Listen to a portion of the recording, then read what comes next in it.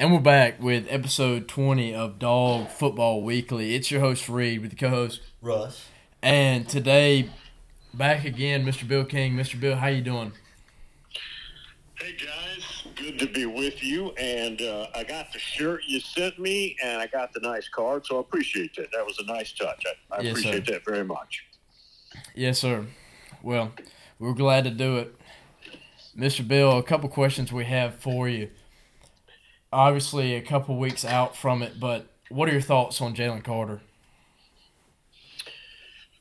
You mean the story Yes, sir, the about story. his involvement or draft Really pick or what? Really kind of all of it. Oh, I think he used poor judgment, if indeed it's true that he was drag racing with him. But from all I understand, he was not intoxicated. That's the good part. The horrible part is 2 people died. Can't get past that. But just as far as on the field, I don't think it hurts him at all. The NFL doesn't care. Yes, sir. And he is a player that's hard to come by. A dominant defensive interior lineman is a commodity. It's very hard to find. They're not like wide receivers. They are very difficult to find. And he is a dominant talent. So from that aspect, I don't think it hurts him at all. It's a bad look, and hopefully he learned from the bad judgment, but he has skills and ability that are rare. Yes, sir. I've seen, obviously, Todd McShay, before all this came out, he talked about Jalen Carter having character issues, and he never really went into details. So that's the one mock draft where he's fallen the farthest. But, I mean, he's still going top 5 for a lot of people, and the lowest I've seen him is around 8 or 9. The NFL does not care about character. They care about winning ball games. There are players in that league that have done a million times way worse. I was here in Nashville when they took Pac-Man Jones. Yes, sir. Who had a horrible record before he got there. They took him high in the first round. When he got here, he continued all of that. And they gave him a pass left and right. I talked to the GM. This was 15 years ago, whenever it was. So are you protecting yourself in this contract? Oh, we're protecting. They wrote him a $15 million contract up front. It's all lies. I don't believe anything the NFL says about character. That is not a thing. Yes, sir. Well, Mr. Bill, something else I wanted to ask you.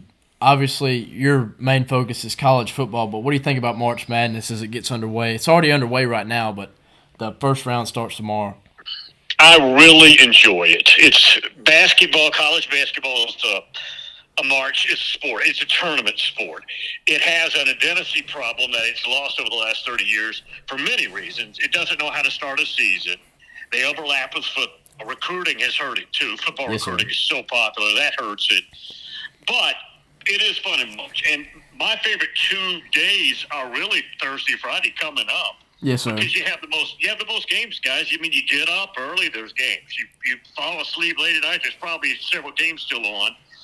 And the drama. Now, not every year is the same, but the things that can happen that day and the potential upsets and all of that. So I really do enjoy that aspect of it. Yes, sir. I like it because you'll be sitting in class at school and you can get on any website you want and find a basketball game on, and there's multiple ones. So if one gets out of hand, or there's always a game on, especially these first 2 rounds.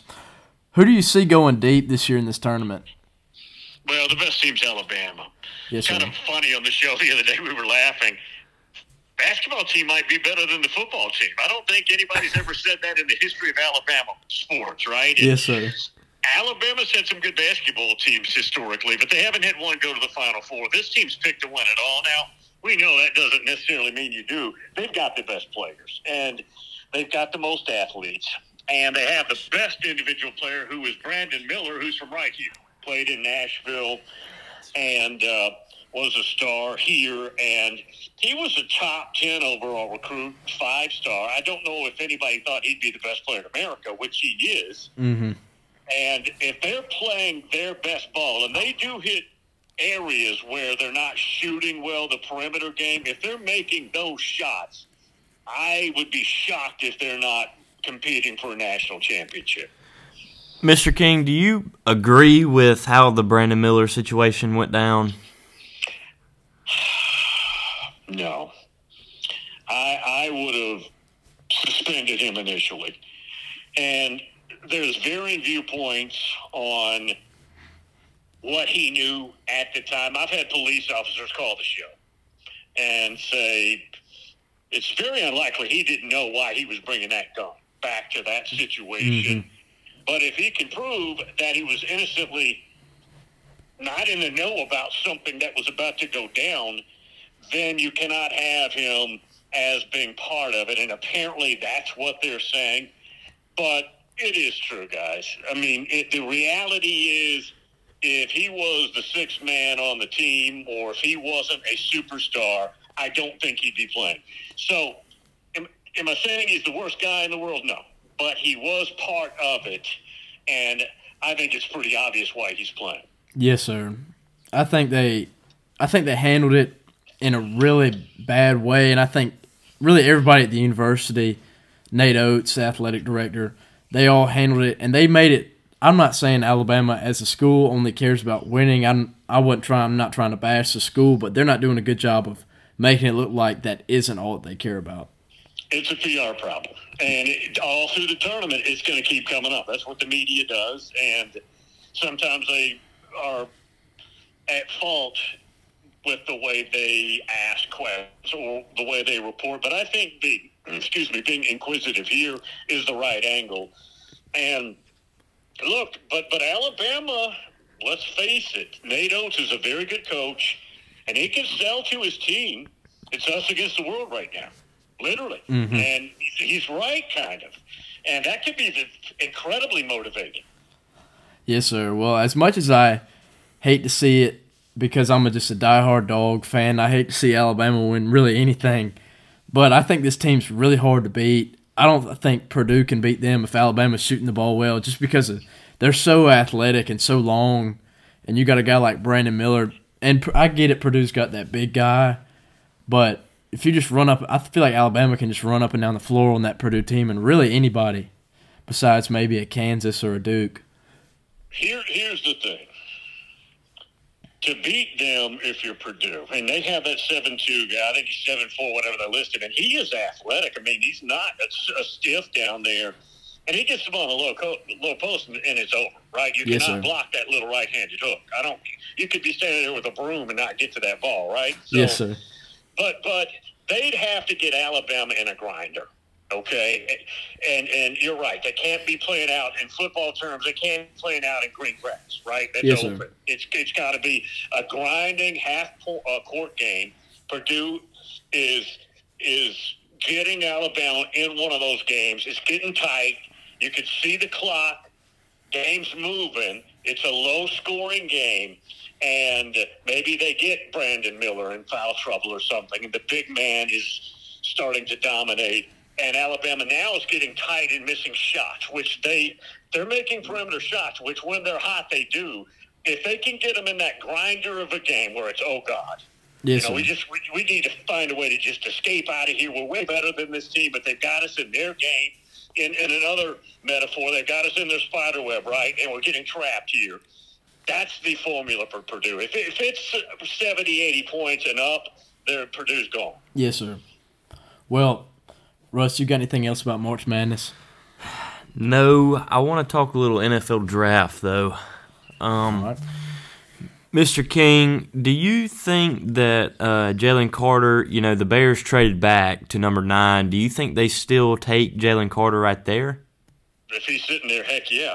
I mean, ability-wise, there's no way he's sitting there at 9. Now, again, guys, I don't watch the NFL much, so I don't know who's taking what. Yes, sir. But if I'm sitting there and I'm spending my money for the team, I'm spending the team's money, I'm taking the best player available. And if he's sitting there at 9, I'm having a huge party. Yes, sir. That's crazy. Now, look, I take him at 9 and he gets there to camp and starts acting up. I'd look like a fool, but I would take him right there. And yes, I don't think he's going to have any problems. I wish he dropped to 8 because the Falcons are at 8, and I'd love to see them add him in the middle of their defensive line. But knowing the Atlanta Falcons, they never really make the right pick. They'll probably end up. Russ, who do you think they'll get this year?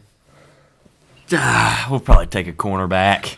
We always get defensive back, receiver. But back to Georgia and this upcoming season, who are some guys you think are really going to make an impact in this 2023 class? Boy, I don't know. Georgia is to the point where it's going to be hard. I mean, if you're a Brock Bowers, right, you come in and you just impact. They have done such a good job of recruiting, but that's part of it. The next and maybe more important part of that is developing. Alabama has not been doing that well by their standards. Georgia is doing it better than anybody else. They're getting dudes, okay? That's important if you're going to be competing for national championships. But the developmental aspect of that is vastly underrated. And a lot of coaches just think you can throw talent out there and the talent just overwhelms everybody, and it's really not about coaching. That's a huge lie. How you spend time with them, how you develop them. I was reading Mike Griffith's article the other day, and he said Kirby Smart said this is his favorite time, spring practice, because he can practice them, you can experiment, you can see what the young guys can do, maybe move some positions to just see maybe would this work? But then you have the alone teaching time. You have all that, and you're not at all preparing for a game, and you don't have players who need attention, who, because it's the regular season, can't get any attention because all you can do is work on the next game. It's a wonderful time. So my point is long-winded. Georgia is to the point, and they've been to the point, young guys aren't going to impact them as much, even if they're ultra-talented, because of how well they layer their classes and how well they keep their players and how well they develop their players. There'll be a couple, but I bet it's fewer than a handful, and it probably won't be anybody that starts. It's probably somebody in the two deep because they don't need anybody on that roster right now. They just don't. But the receiver transfers. Yes, sir. The one from Missouri, the one from Mississippi State, they're going to impact. You don't bring them in to sit around. They play tomorrow. They play yesterday. Yes, sir. That's what's going to happen there. I think, obviously, Jalen Walker and Marvin Jones Jr., two guys who are supposed to be starters as your edge rusher, kind of outside linebacker position. Yeah. They're both having shoulder surgery, so they're going to be out all spring practice. So that leaves room for a guy like Samuel Mpemba, Raylan Wilson. Those are two guys, 5 stars in the 23 class that I think I don't think they're going to start over a Jalen Walker or a Marvin Jones Jr., but I think they will make an impact just because they'll see so many reps this spring that they wouldn't see normally. Right, and spring's also a good time to clean up shoulders and injuries and rehab and things of that nature. So that's a wonderful opportunity. And those players are going to get some reps. Yes, sir. Even if they're in the second half of games, they're going to be overwhelmingly favored in every game they play. That doesn't mean you get to win them all that big. But they also have plenty of times to rep people. And that's important, too. And a lot of coaches don't do that. A lot of head coaches will plan on, we're going to play these guys, we're going to get some reps. They get in the game and they tighten up. I've seen it happen a million times. Georgia does a pretty good job of that. They really do. And, I don't care if you got 8 stars by your name. You're going to have to be more than a dude to break in as a true freshman. You're going to have to be what Brock Bowers was as a true freshman. The Perkins kid at linebacker at LSU. You're going to have to be a dude like that to get in that Georgia lineup. Yes, sir. Another guy, I think, Monroe Freeling, he's an offensive lineman. Right. Obviously, with the death of Devin Willock, which he was scheduled. A lot of people thought he would start this upcoming season. So that opened up a spot on that offensive line. And he's a guy, under Kirby Smart, there's only been 3 offensive linemen that didn't redshirt as a freshman. And it was Andrew Thomas, Amarius Mims, and there's one more I'm forgetting. But they're all – Amarius is still at Georgia, obviously. But they're saying this guy is the next one not to redshirt. And they don't know if he'll start. It's all up in the air. But they think he'll see significant time all throughout the year, regardless of who's hurt, not hurt. Other than quarterback, my experience is offensive line's the hardest position for a true freshman. Yes, sir. For many reasons. A defensive lineman, a freshman defensive lineman, true freshman, if he's a dude and he's 6'3", 320 like Carter, but he's a true freshman, he can play a certain amount of just, sick him, go get the ball. Now, there's a lot of technique and different things you're running there, but you can read and react. You cannot do that as an offensive lineman. You can be 6'7", 330, be a true freshman at 18, but you got the strength of a guy 22, which is very rare. But there's dudes like that come around. But he's not in cohesion. He doesn't know the guy to his left or right. He hadn't played with him. That is a unit that has to play with harmony like no other unit. No other unit has to be in sync and harmonious like the offensive line. So you could be an offensive lineman as a true freshman who in 3 years is a top 10 pick, but not know what the heck you're doing your whole first year. It's that hard of a transformation. Now, some teams start them because they've got no choice. I've got a really stud young freshman lineman. We're just going to have to live with the mistakes because we've got nobody. Our roster is where he's got to play. LSU started 2 true freshman tackles last year who actually, guys, got pretty good. I mean, they were not playing like true freshmen about game 6, game 7. That's rare, particularly a good team. That's not common. I've seen it happen through the years, but it's very unusual. Yes, sir. Mr. King, we appreciate you coming on here a little short notice. Yeah. It's always great having you on. We hope to have you on a few more times in the future. And I appreciate that. That's going to be it for today's episode. We thank y'all for listening, and we'll see y'all in the next one.